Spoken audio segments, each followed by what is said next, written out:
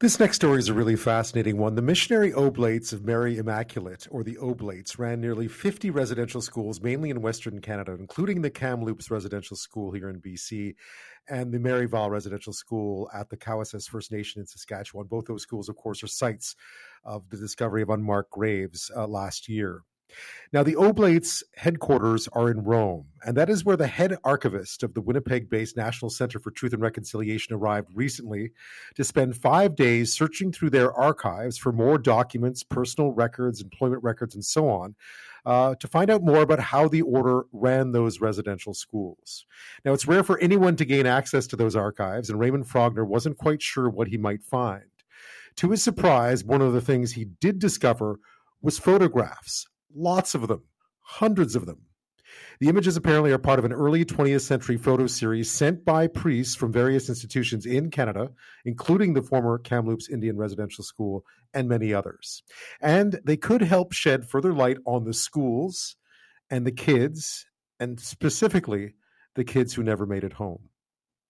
Joining me now is Raymond Frogner. He's the head of archives at the National Center for Truth and Reconciliation in Winnipeg. Good evening. Welcome to the show. Thank you for having me.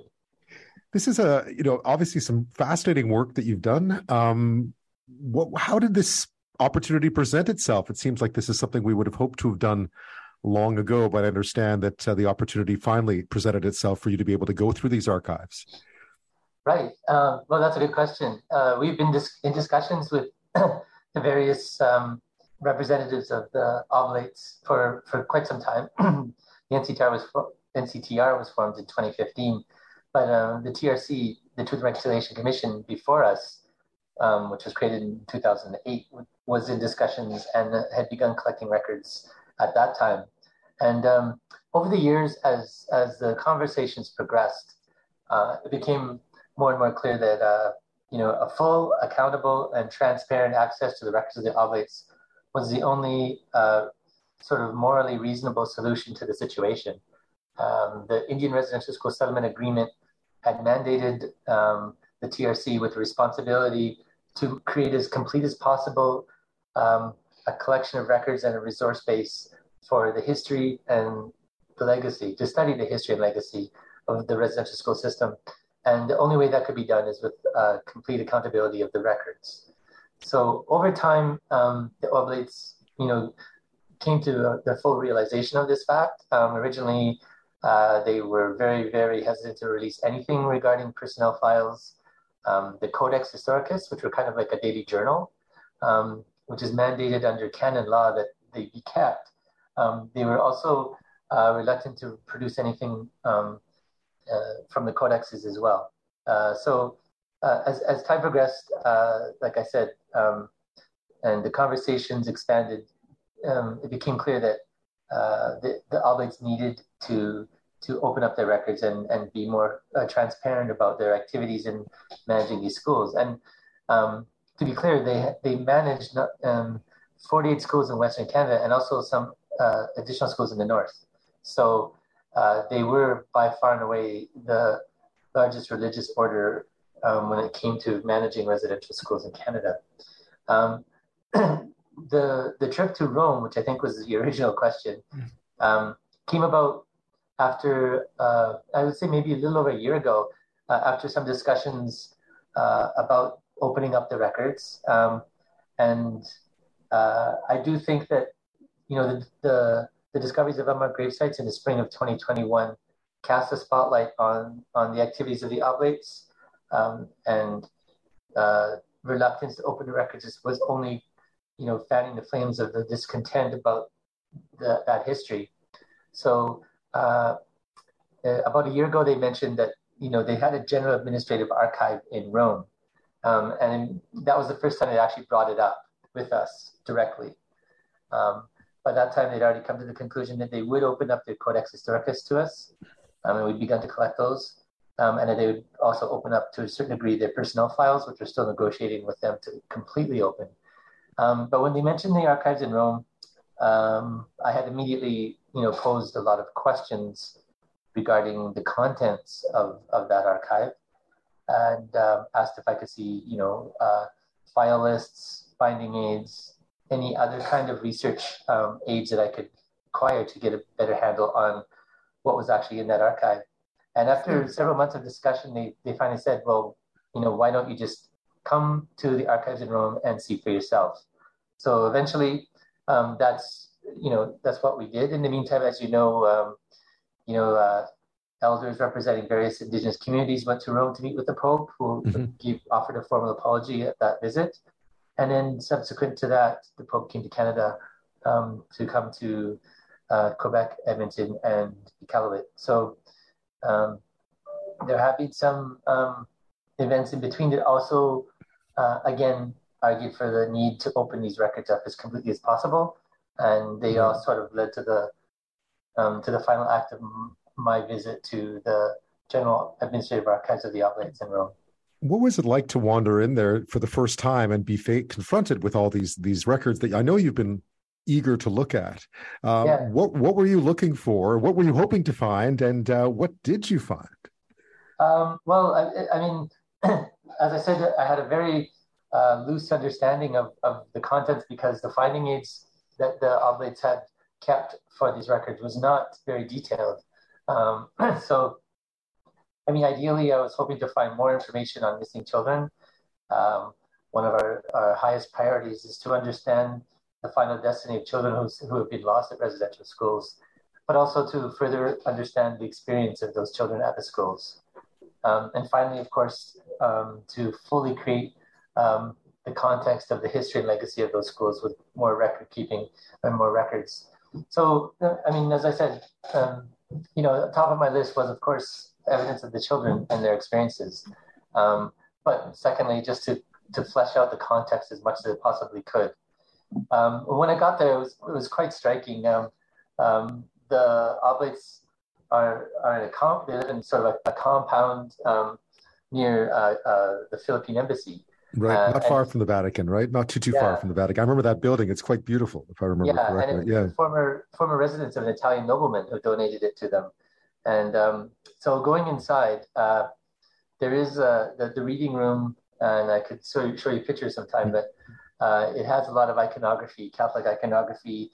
The Virgin Mary in the statue is overlooking the reading room tables. When you come into the reading room, there's an enormous mural showing the founder of the Oblates as well as the Pope at the time of the founding in 1816. So there's a lot of Catholic iconography and design in the building. The records themselves, as the title suggests, are very administrative.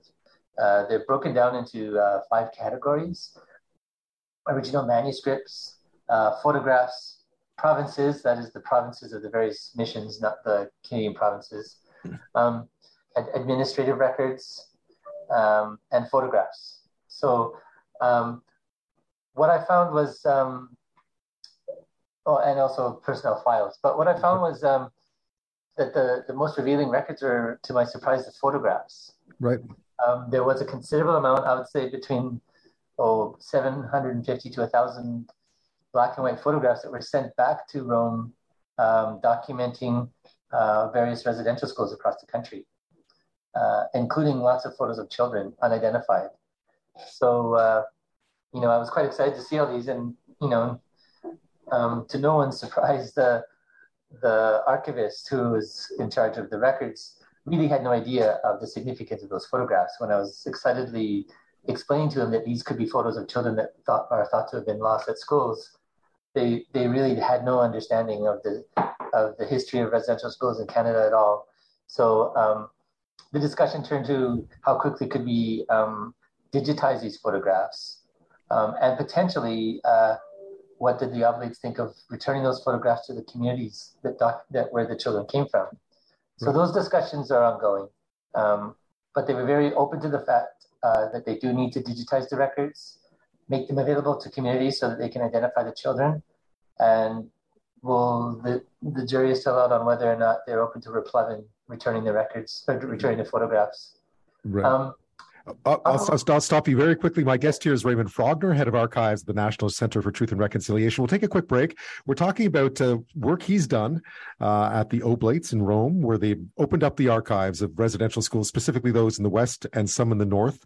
The archives of those, or at least the documentary archives that they have in their possession back in Rome, and just some of what he's found, including up to 1,000 photographs and some photographs of residential schools whose names will now be familiar to many Canadians as well. We'll talk about just how much that could add to what we already know or don't know about those residential schools after this.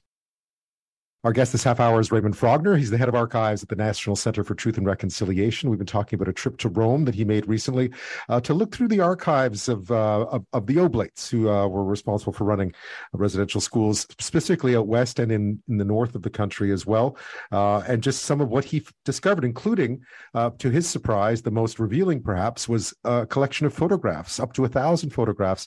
Raymond, I understand that some of these photographs actually involve residential schools that have become very familiar to Canadians over the past 12, 18 months now. Yes, correct. There were photographs from Cowessess, Kamloops, Penelakut, St. Mary's, Stolo, Williams Lake, many of the communities that are now undergoing different investigations into unmarked burial sites. So I think it was no small discovery, and as I said, the next step would be to digitize and make them available to communities as quickly as we possibly can. Yeah, you're hoping communities will be able to help you identify at least, or tell some of the more of the story behind those photos. Yes, I have no doubt that we've done this before, and we're actually working on a sort of a participatory description app that we're going to put onto our website that will allow communities to log in and then supply names and descriptions to photographs that are undescribed. That's how I think we can do this.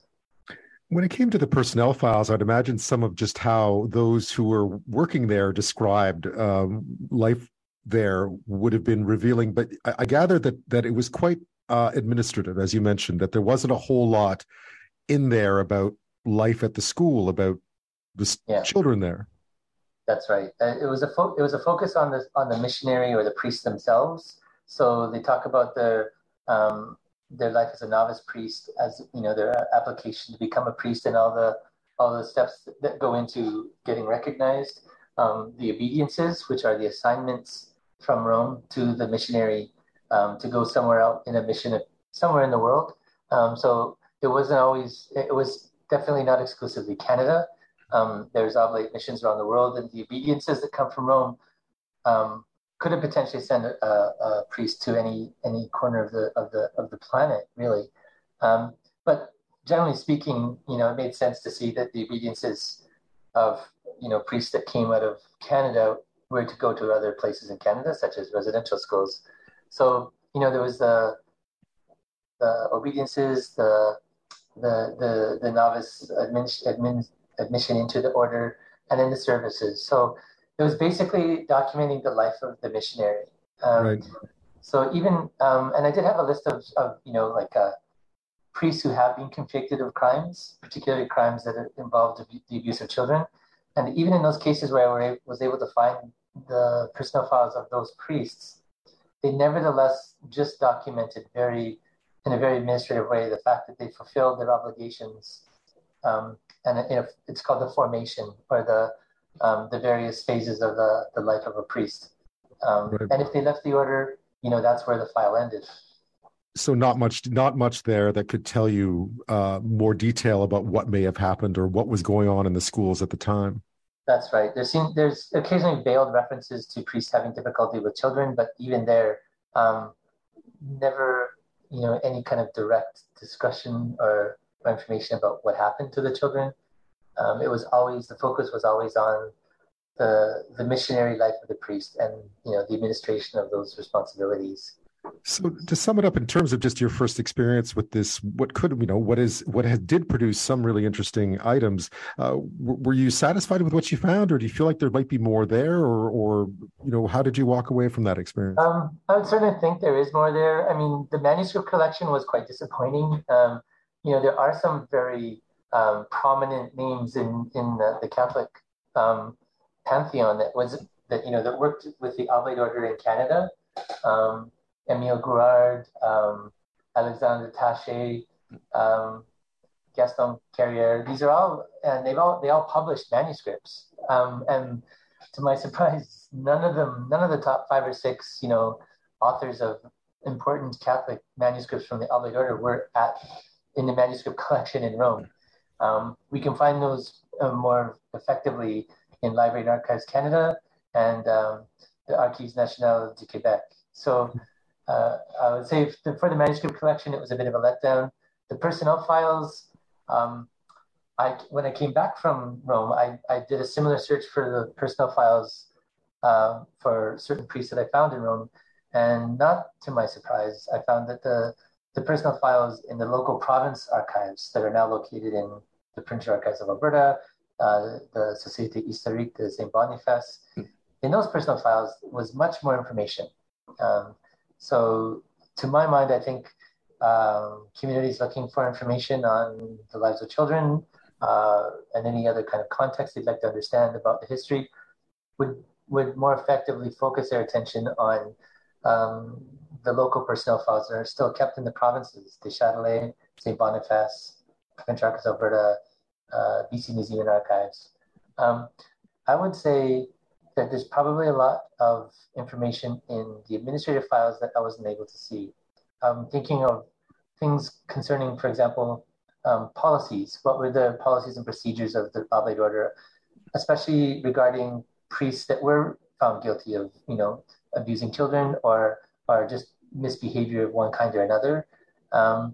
I have no doubt that there must be policy and discussion in the administrative files in Rome about what is to be done about these situations. As a very last yes or no question, do you have a plan to go back? Well, I would very much like to see, as I said, the digitization of those photographs. We're now in discussion with representatives to see what can be done about opening up those files, digitizing them, and getting us copies. If that requires going back, I suppose so.